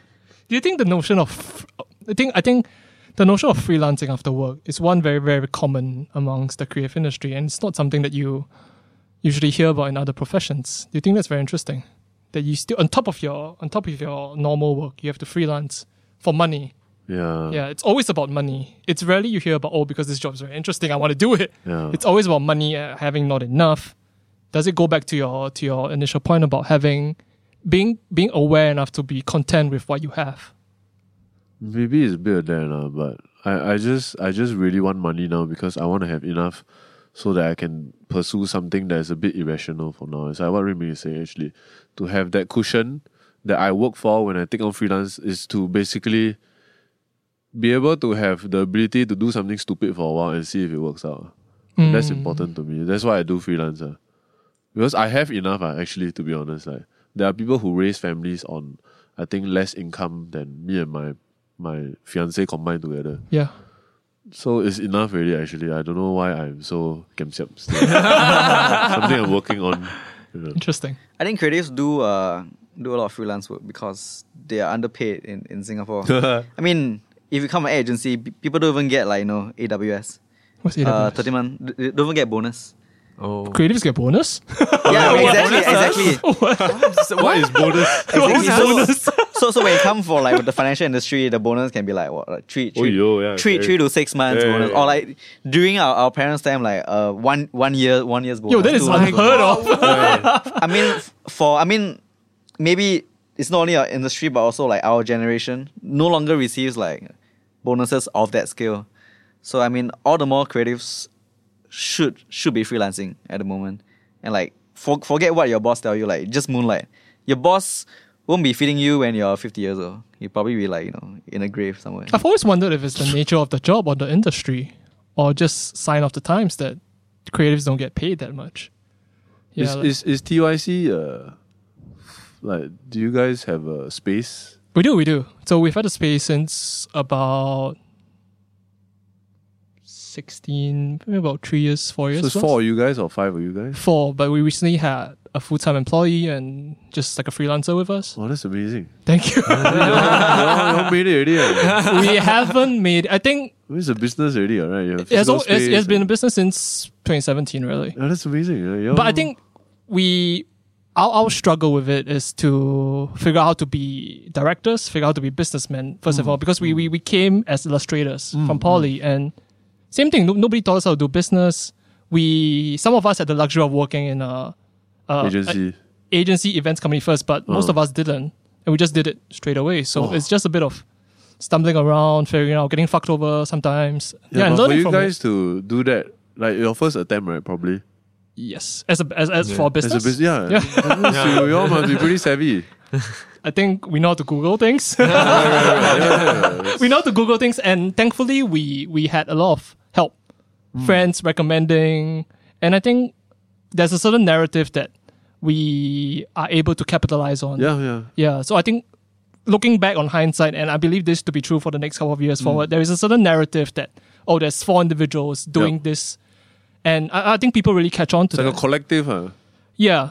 You're like the A team, basically. Yeah, each have your own adventures. But what I tell people is that we are in the middle of being a collective, which is just a group of artists, not really a business, and an agency. Yep, So it's that sweet spot that is not really that common in Singapore. But do you all do side hustles and stuff like that? Oh, definitely. Oh, you still do lah. We do things that interest us. So we have 4 individuals, right? Yeah. We are very different. Yeah. So this podcast is something that I have always been interested in, and I Yep. want to try a different medium, which is Yep. audio. Yep. So one of the directors, Dion, he does a thrift shop. He's been running for 2 years, just doing vintage items. Thrift shop. Yeah, like a vintage So clothing he just shop. finds stuff and then he flips it. Exactly. He Wow. started finding it on Carousel. Then he started going to Malaysia, Hong Kong, source them, has a retail shop at one of those industrial buildings. Yeah. And he opens it once every month. He used to open it only on one weekend every month. Queues, man. It's ridiculous. Really. Wow. And it's an industrial building. It's not in a brick and mortar like outside. You have to go. He curates well. He probably finds He has very, very good good stuff. curation. So because it interests him, culture, 90s culture, 80s culture, it interests him. Oh. Yeah. So I can say that this doing TYC has given us the stability to explore different things. Yep. And that's great. I That's mean, wonderful. I'm still very much enamored and very in love with passionate artists who are willing to starve. I mean, you guys are not starving, but I have a lot of friends in the industry who are doing independent work. like they will have commercial work, but they do commercial work to be able to fund their independent work. Exactly. Yeah. And it's rough, when I talk to them, right, they always, no money. All that. But I still have that deep respect for them, even though I'm not doing it. Yeah. Yeah. Do you think it's about being smart with your money as well?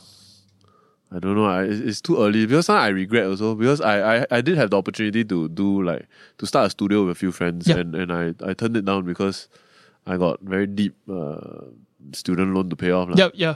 And I was just too tired. But now looking at them, they are so successful in terms of artistically. Business wise, I'm not sure. I mean, they do great lah. But I also don't know lah. I don't want to judge whatever lah. But I do have friends who tell me like they're not doing so well in terms of the money, but their artistic portfolio is tremendous. Yeah. And I'm so like in awe, like, oh, this is incredible. Yeah. But they will say, oh no, I'm struggling today. We have to turn off this light or whatever, or cannot run with electricity for months or this like. And I don't know if I chose the right thing, but I think this is a nice in between. Yeah. Yeah. But I think the saying is always that being an artist, you have to be a starving artist, and I think that's increasingly depending on how you play your cards. Really, I don't think that's true. Yeah. Yeah, like some people that I like, for example, James Jean. Oh, dude, everybody likes him. He's incredible, right? Yeah. But look, he is technically, I mean, incredible. But the kind of stuff, the kind of clients he's working with, right? That doesn't just come because he's fucking talented. That is a lot of business savvy, a lot of networking, a lot of other stuff that we are not taught in school. And that is the other stuff that will get you to succeed. Like, I was very... If you look at our comics, right, it's not the best drawn stuff and it's not my best work in terms of finishing it. Yep. But actually, that doesn't matter, actually. What's important, I think, a lot of time, especially in webcomics, right, is the storytelling. So it's a lot of stuff surrounding this craft that will actually help you become successful that we are not taught at all. Like, when I was in school, craft. My drawing need to be better, my anatomy need to Needs get to be better. perfect. Yeah, just technical skill. But actually, when I come out, like, nobody cares, actually. Very few people care. Like, it's all the other stuff about, you know, your networking, your contacts. Even finishing on time. Finishing on time, yeah.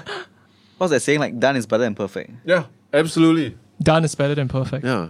It's interesting you brought up James Jean because you mentioned his networking and everything, but from all the online resource I can gather about him and listening to me, he's very, very soft-spoken. He's not the kind that you would imagine would go into a party and work the crowd. But I think he has a certain reputation also. Yeah. That helps a lot. I think he's a very good business manager. Yeah.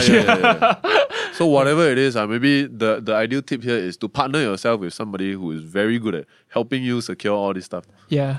Maybe that's the thing. Yeah. And I think he's a very good mix, particularly James Jean. He's a very good mix of talent, hard work, and just sheer grit. Like, because he has given a lot of talks over the years and he talks about his life even back in school, back in SVA. And even back then, he was spending 8-10 hours working, juggling classes. And even that kind of determination with that kind of talent, I think it's a sure hit. Yeah. True. Yeah. Since we're on the topic of networking, I'd like to say that I do some freelance copywriting.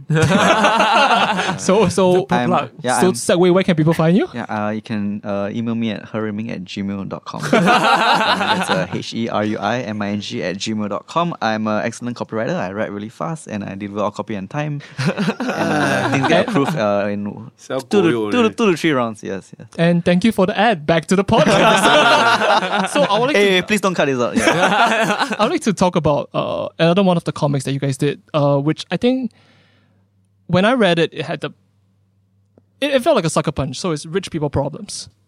Oh. Yes, I want to know the inception of that. Who came up with the story? How was it like working out the whole process? Because I thought it was really well done. It just came as a sucker punch during the last panel, really. Yeah. I had no expectation that it was about, spoiler alert, death and running out of time. And I thought it was really well, for a topic like that, it was very, very well put together. So please talk about it. Well, thanks so much for your kind words, because actually I started writing it for a long time, and I worked on it for so long that Ray Ming was very worried also, like, dude, what's going on? Okay, need help or not? And then he helped me hammer out a lot of the details, because when you work on something for very long, right, I don't see whether it's good anymore. You become blind to it. Yeah, really. that's why a partner is very important sometimes, some external eye. So I started working on it like as a completely different concept about how you cannot buy time, and I was going to do this thing with the hourglass. Like, Yeah. if you run out of time, then can I turn it around? Yep. Then it would be like this.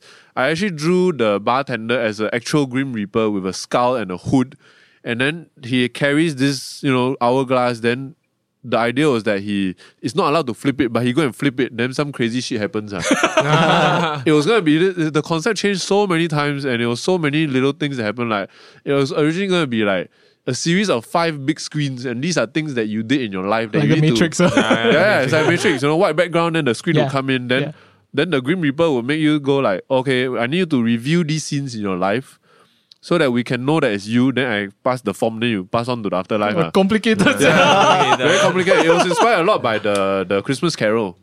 So like how you are revisiting your past, then he'll see that, in the past I never treat my family right, all that. Then he regret, he tried to go back. Cannot. Then I was just so stressed. It just was like, it's just crap, man. This just wasn't working as a story. Then I randomly YouTube surfed, and I saw this scene of The Shining. The scene there's a scene in Shining where the protagonist, right, is at a bar and he's talking to a bartender. Yeah. And what ends up happening is that the bartender convinces him that it would not be a bad idea to kill his family, basically. So it's very eerie because it's like, is the bartender really there? Or most likely, right, it's just hay fever, it's his own hallucination. Yeah. And I love that dynamic, like imagining his own thing. So then eventually that evolved into the bartender becoming Grim Reaper. So it went through many iterations. And actually, rich people problems, right, is clickbait. It's not about rich people problems. It is about the idea that you cannot buy time back. The rich people problem title is actually clickbait because rich people problem. So it's purely, is it intentional? Yeah, because we Completely. can't put a spoiler in the Yes. comment, right? Yeah. we So wanted we, it to be like what? You can't buy time. But then if I put that, no sucker punch. yeah. But I love this stuff. I love the story crafting aspect. I love going back and forth with Rim. So then he will put in more practical stuff, and then I will say, yeah, but it's not as evocative. It's not as edgy. Yeah, the push and pull is very nice. It's very fun. Yeah. But I mean, by the time actually Tyler's not giving himself enough credit. So by the time the story came to me, it was just about he already nailed down the marshmallow, being the bartender. What is the marshmallow anyway? Well, the marshmallow actually is me, because I went through a postgraduate system, meaning I write in ways that are very low-so, very pedantic, very disclaimery. Everything need to have asterisk, then I must declare footnote, which is a copywriter's nightmare because he wants to be punchy, he wants to take a stand, and he wants to say what he wants to say. Then I'm like, yeah, but not really in this situation. You also have to look out for this. So the marshmallow was an idea that I had, right, because of this idea of the marshmallow test, which is another comic that I did. So I thought it would be a nice little character to have that always like, oh, by the way, I got this other thing. So he write in very small text. It's very Singaporean. Very Singaporean. So I won't offend the copywriter, but I still get my pedantic point across. So that was how the marshmallow came. Then eventually it became a character. Like people watch out for it, people know it. Yeah. Then we can also use it as a recurring character. So that's how it all I think it's a pin now or something, right? Yeah. So it started out as like a footnote sort of thing. But I think since then we've learned how to adapt it to tell the story better. So sometimes nowadays he doesn't always declare stuff. Sometimes he can be in the background, the one teasing you or actually goading you on making a story wise it's such a useful character because sometimes one person talking just sounds very preachy. Then you have somebody else to bounce off as a character. Very useful. Also breaks the fourth wall when required. Yeah, so we were talking about the bartender. So I mean, by the time Wei Shun come to me, he had already settled on the whole review that it was actually the bartender was actually the Grim Reaper himself. Yeah, I mean the Grim Reaper as in the marshmallow. So I think really all I did was to help with the dialogue, with people's expressions. Some scenes hey, why is the guy smiling so much? He should actually be sad. Yeah, and then we just go back and forth. It's a painful process, but I think it really really helps a lot. Yeah, I mean Remy is great with that stuff. He's very good at checking my blind spots, and that's what I think is very helpful. It's a good partnership. I used to work by myself a lot. But like a true artist. Yeah. But there's so many things that I cannot catch, and it's good working with somebody else sometimes. Sometimes I write something really direct and I would think it's really a pure utility sort of thing. But then Wei Shun will come and take his own creative spin, and I really appreciate that. Actually, one of the most famous, not famous, one of our most favorite comics Yeah. is the one. It says like why you shouldn't YOLO in your 20s. Oh, it's about the ask flat, yeah. The hustler. The one about like time traveling. So actually, Wei Chun was the one that brought in like the whole time traveling element. Yeah, and I felt like wow, actually.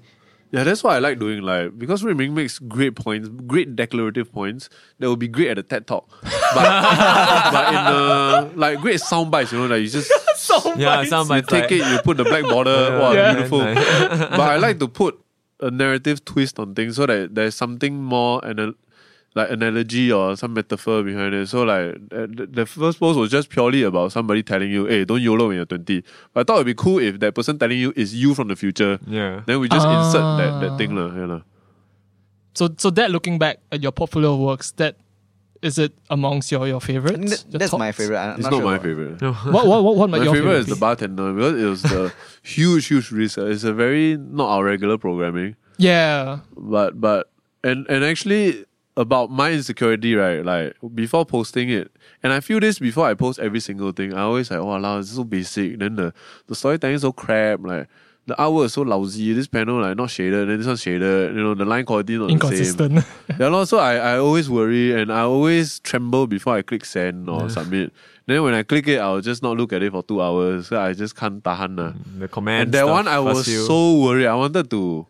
At one point, I was like, I'm just gonna call him and tell him I don't want to do it already. Let's just not put it out. Oh. I was really fucking close to it, and I'm very insecure in my art. So it's very hard for me to sell my own thing sometimes also, because I'll just say, yeah, it's not nice. But if I just shut up, right, it will be so. So like that one, I was so worried. I was so scared. I couldn't sleep the night before. Like it's really, really affected me. Yeah. Then it went well. So it was a very good reminder to me. Like, dude, next time just hit send. Don't worry. Done not Yeah. perfect. Don't worry. Yeah, Yeah, done not done perfect. perfect, ah. yeah. Even if people hate it, you took a shot. It's fine. Yeah. Just move on. Do you all get hate from people though? Not that comic in particular, but in general. I think definitely because sometimes our opinions are quite strong, and some of them are like some of the people receiving these messages, they are really like set in a certain way. They are traditionalists. Yeah. So for example, like why you shouldn't retire on the kids as your why you shouldn't depend on your kids for retirement. I think that got quite a lot of hate from people. Yeah. Who were like, oh, are you saying like we should abandon our parents, blah blah blah? But actually, the whole point of the comic is that so that you don't repeat the same mistakes. Like sure, your parents raised you to be an endowment plan, but you don't need to raise your kids as an endowment the plan. feedback loop. Yeah, thing we talked exactly. Like the about. Yeah. type A, type B sergeant we're talking about. Yeah. Interesting. I also like the experience a lot because it taught me so much about ignoring haters. Not even haters. I mean, I don't mind if people just say something. I'm all for freedom of expression one. But I will get very bothered sometimes that, and then I'll click on their profile and you this guy. Yeah. Why you gonna say this kind of thing? No, I love it when you guys were like doing this Q&A that they'll do ask me anything, and then there was this guy about his cat, or was it? Like I can't remember. Then you guys were just going on and on about his cat and like his financial problems and savings. What, was that you? Yeah, I Oh, don't was know not who me. was it. It was one of you guys. Was it IG? Yeah, it was on IG. Yeah. It was- IG is him lah. Yeah. IG is probably me. Yeah, you So were just what like, is it about? Yeah, basically, right, there was like this guy who was like, oh, I need to spend money on something stupid like a goldfish. Or fish, is it? And then you were like, oh, good luck with that. Like, there's just one word, just Oh, good yeah. luck with that. Then the He guy very actually cheap, replied. He Yeah. very cheap, Then the guy just kept replying. Then he just kept going like, this guy really loves his goldfish. Like, how do you deal with that? Like, I would think like that's like such a... You know, like all these things really annoy you because you're asking for like legit feedback, right? And these guys come in like, oh, I sell fish, my fish 100K. So No. now what? Then I... So I think like what Wei Chun said earlier, just now, don't take criticism from what's I saying? Oh, don't take criticism who you will not go to for advice. Oh yeah. something Don't take like- criticism from people you will not go to advice to. So I mean like don't be so affected by crap people. I mean crap people. Walao. You must filter a bit. You Yeah. must know how Yeah. to discern and Yeah, filter. Yeah, that's true. it's important to see like constructive feedback when it comes in, and we do take like a lot of notice, when the feedback is actually good. But when it's just like one word, like bad. Like, what the fuck? You want me? You say bad, okay, bad. Then what's next? At least like substantiate something, at It least used give to a really rational get to me argument. this kind of thing. Like Yeah. it will be 99% amazing stuff, then one bad one. yeah. Ruin my day. But Go now stalk him. I go and stalk everything. Like, Figure out, now I just ignore. So it taught me a lot about that. So to just focus on the one negative thing. Like, I mean, there's 99% good stuff, then you go and let that one ruin your day. Ignore all the 99 people who love your stuff, you know. It's not very healthy, lah. Yeah. Very interesting. Very, very interesting. I would just like to wrap up the entire conversation with just one more question. As of right now, what does a good life look like to you guys? Wow. I can go first if you want. You can go first. Yeah. So for me, it'll be, like I said like earlier, 500,000. I've enough. There'll be enough money to invest and hopefully like support my aging parents. Yeah. In the long run, you'll be able to give me like some sort of income when I'm older. So it's like a huge safety net. So once that's settled, I would like to like cycle around the world. I know it sounds crazy, but like I really like cycling. That's not crazy. That sounds Yeah. amazing. Going to new places on a bicycle, relying on like pedal power. Just a Pedal power. yeah, just like a human being, like you by converting like calories into like real revolutions, right? You can make your way like across the world. I always found that thought like very romantic and like amazing lah. Like people rely on planes and cars to do the work, but I feel like when you do it on a bicycle, there's just so much. The sense of achievement is so much more. Okay. So I would like to maybe at like 36, take an entire year off, cycle to like London on a bicycle, starting from Singapore. So that would be my ideal life, and maybe just come back and like be able to start a job immediately, like the job that I like, and then like do this epic cycling trips, like every now and then. Interesting. So, yeah. Pedal power. I learned something new today. Interesting. Amazing. I remember my friend telling me about how I think when my friend travels, he always bring his portable bike. So he talked about going cycling in London through like this I think this parade where everyone was naked and they were cycling through this particular square, and it was very interesting. Yeah. And he had his picture and everything. So yeah. I think the amazing thing on bicycle, right? Like I mean I've taken like a lot of road trips, and don't get me wrong, I love driving, but when you're on a bike, right, you can just see so much more. It's like actually walking but like at a higher speed. Right. You know how like when you're like actually on a car, Yeah. and then you see something cool at the side of the road. Yeah. There's always that like hesitance to stop, like Yeah, will I yeah. stop? Why like inconvenience the car behind? Is this here to stop? Like, can I make a U-turn here? Yep. But on the bike, you want to stop, you just stop. You want to go fast, you go fast. You don't need to worry about petrol stations. You don't need to worry about like, oh, can my car, will it get stuck in the mud? Yeah. Will it break down? So on a bicycle, it's like a lot more self-reliant, it's a lot more independent, and I'm huge about independence. How long have you been cycling? Started in 2016.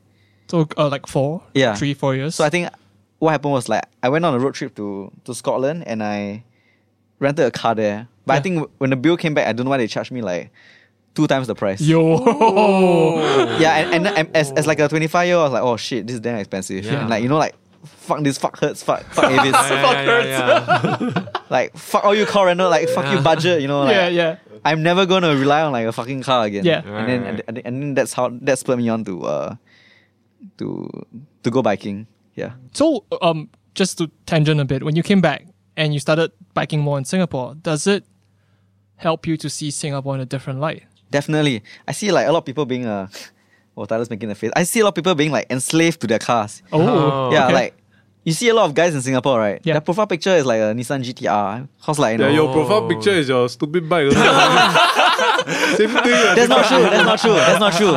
If you look out on Facebook, my profile picture is just No, me. but I can imagine a lot of people with bicycle as the profile. Yeah, but profile that's not picture. me lah. So that's not a fair assumption to make. I think you put too much credence on somebody's profile picture. Okay. It's to make its point. But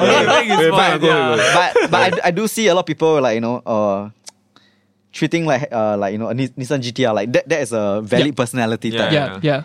And I feel like the whole identity is based on that. And I feel like a lot of Singaporeans, they buy a car, they get in debt, and then they blame other people for their life decisions. So learning how to cycle actually made me realize that there's actually a sustainable way, not just financially but also like environmentally, Right. to get around Singapore. And also made me realize that cities shouldn't be built around cars, which are actually like car owners, which actually is like a minority of the population. like more effort should be put into like public transport. Singapore is Walking so lanes, biking small. lanes. Like if you just build like a straight line from the east to the west, actually commute would be so amazing. Yeah. Yeah. I would love that. Yeah.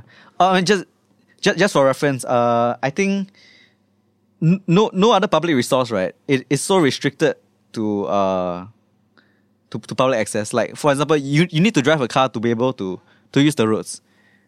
Yes. Yes. Yeah. But who pays for the roads? It's not just car owners. Yeah. Taxpayers pay for the maintenance of Yeah. the roads.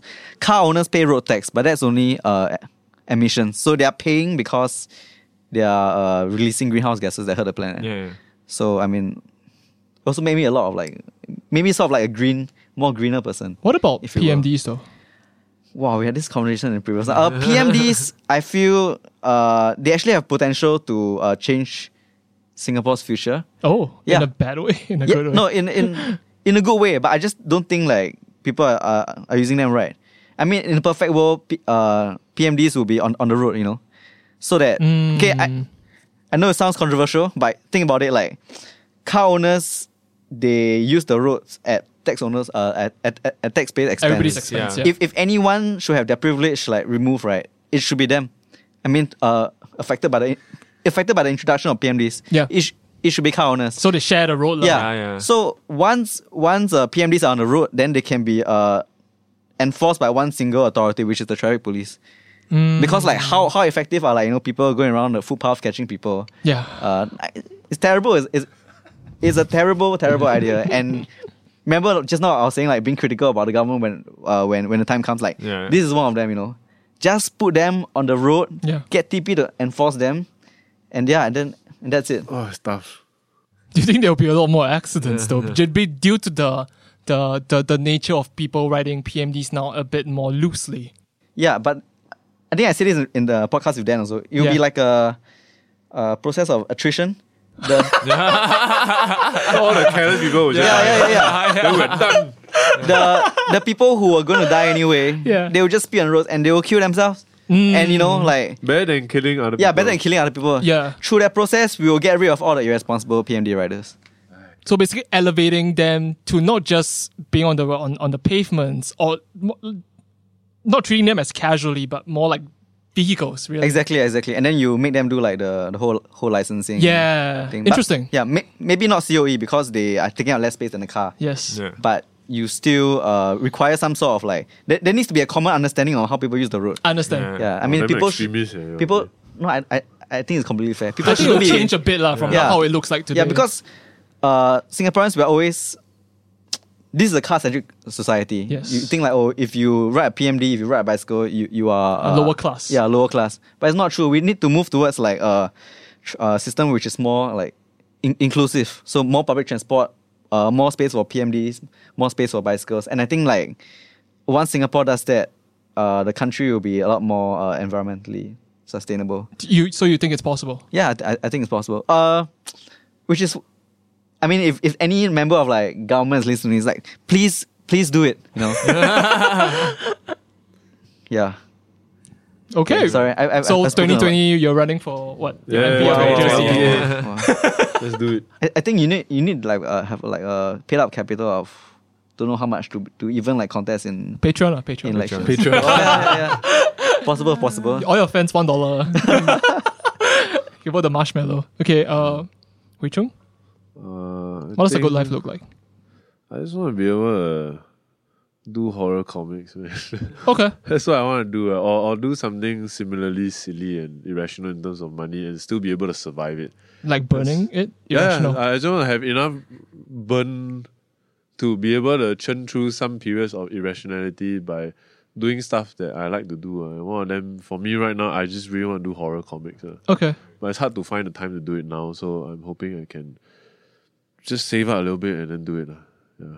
Do you like Junji Ito? I love his stuff. I like his stuff. I used to like his stuff, and I've grown out of it. So could you tell me why you still like his stuff? I like it because I think it's fun. Like it's just fun horror. Like horror is fun in how you can be grossed out and his grotesque drawings in how detailed they are. Yep. I'm a huge fan of that because I just have fun like with how grotesque they are. Like I like that simplicity. You know, like I I love horror films as well. Yeah. But I like, for example, The Conjuring a lot because Conjuring is a very fun horror film. Fun. Yeah, you scream and it's fun. Like when I went to the cinema, right, people like I watched Hereditary. Hereditary is a very brooding atmosphere that you go in and immediately, right, you feel that's the audio production alone, there's this droning, like it makes you feel like something is fucked up and it just makes you uncomfortable. It's still amazing, but like Conjuring is like people then they laugh. People in the cinema, they scream, then they laugh. Like it's fun, and I like to do that kind, like because I love Junji Ito, but I like to do horror films about Singapore that are done in a more cute style. I believe that there's a way, right, to design cute and appealing characters that can still you can dip them in horror still. That's what I want to experiment with. That's what I want to do. Yeah. Cute horror about Singapore. Would Zombie Pura count? No, right? Zombie Pura, I didn't watch it. Who is what is this Zombie It's a Pura? local film that they released about. I think it's a bit like comedy it's as well. comedy and horror. yeah. Okay. It's comedy horror. So like basically zombies take over Tekong. Something like that, right? Yeah. I had a similar concept It for was- that. Yeah. I wanted to do a zombie story about something happening in like a polytechnic. Then there are 4 friends, each from different schools. So one come from aerospace, one from mass comm. Yeah. Then they find their way to. They always say like, okay, we're gonna meet at the atrium Yeah, when it shit goes goes down. down. Then the next day shit goes down. Then the mass comm use his Yeah, I mass like comm it. ways. I like to it. find I like the aerospace will I do some really like it. engineering shit. Then You the know? design one scared they go find him. Yeah, design one die. No, one die. Actually, I think the mass command will die. Yeah, mass comm die. Talk to the zombie. The eat. All right, I would like to see that come out. Yeah, maybe one day. Yeah. Okay, so where can people find you guys? People can find us on Facebook at facebook.com/The Woke Salaryman. Yeah. Yeah, it's the woke salaryman, not the woke man salary. As some The people have woke said. man salary. Man Yeah. salary woke. And also, woke is spelled as Whiskey Oscar Kilo Echo woke. Okay. Not Woke. not Whiskey Oscar Romeo Kilo, which is work. So Facebook, Instagram, Telegram, is it the same handle? Yeah. Yes. The woke salaryman. Okay. And last question, why should people contribute to your Patreon? Wow, long silence. This does not bode well. No, I'm just yeah. I think it helps make us less reliant on sponsored content, and we will be able to output more regularly with more useful content. Yeah, it also helps us a lot with the cost of like running a website, things like that. Because all these cost money. Yep. Yeah, So the saying is true, it costs money to make money. it does. Yeah, and by doing work ceremony, I think I spend the most amount of bulk hours because I draw the thing. So I give up a lot of my freelance stuff also. So it helps. It helps. It really helps. And I love people who donate to our Patreon. That's why we give. Like we send them little gold pins. Yeah, I saw that. Oh, yeah, We didn't even say it, we just send it. Yeah. Oh, that's really nice. That's Yeah. really cool. If you haven't received your Go Pin and you were one of our please. first 40 patrons, Email us at hi@thewokesalaryman.com. We'll sort it out. we will get that pin to you as soon as possible. All right. Thank you, Riming. Thank you, Wei Chung, Thanks for for your having time. us. Yeah. It's really Thank fun. you. Yeah, we're really fun. Thank you for the amazing episode. Thank you for listening. Bye. Thanks for listening. We hope you enjoyed the episode and feel inspired. Don't forget to keep posted for the next one. And if you really liked what you got, give us a follow.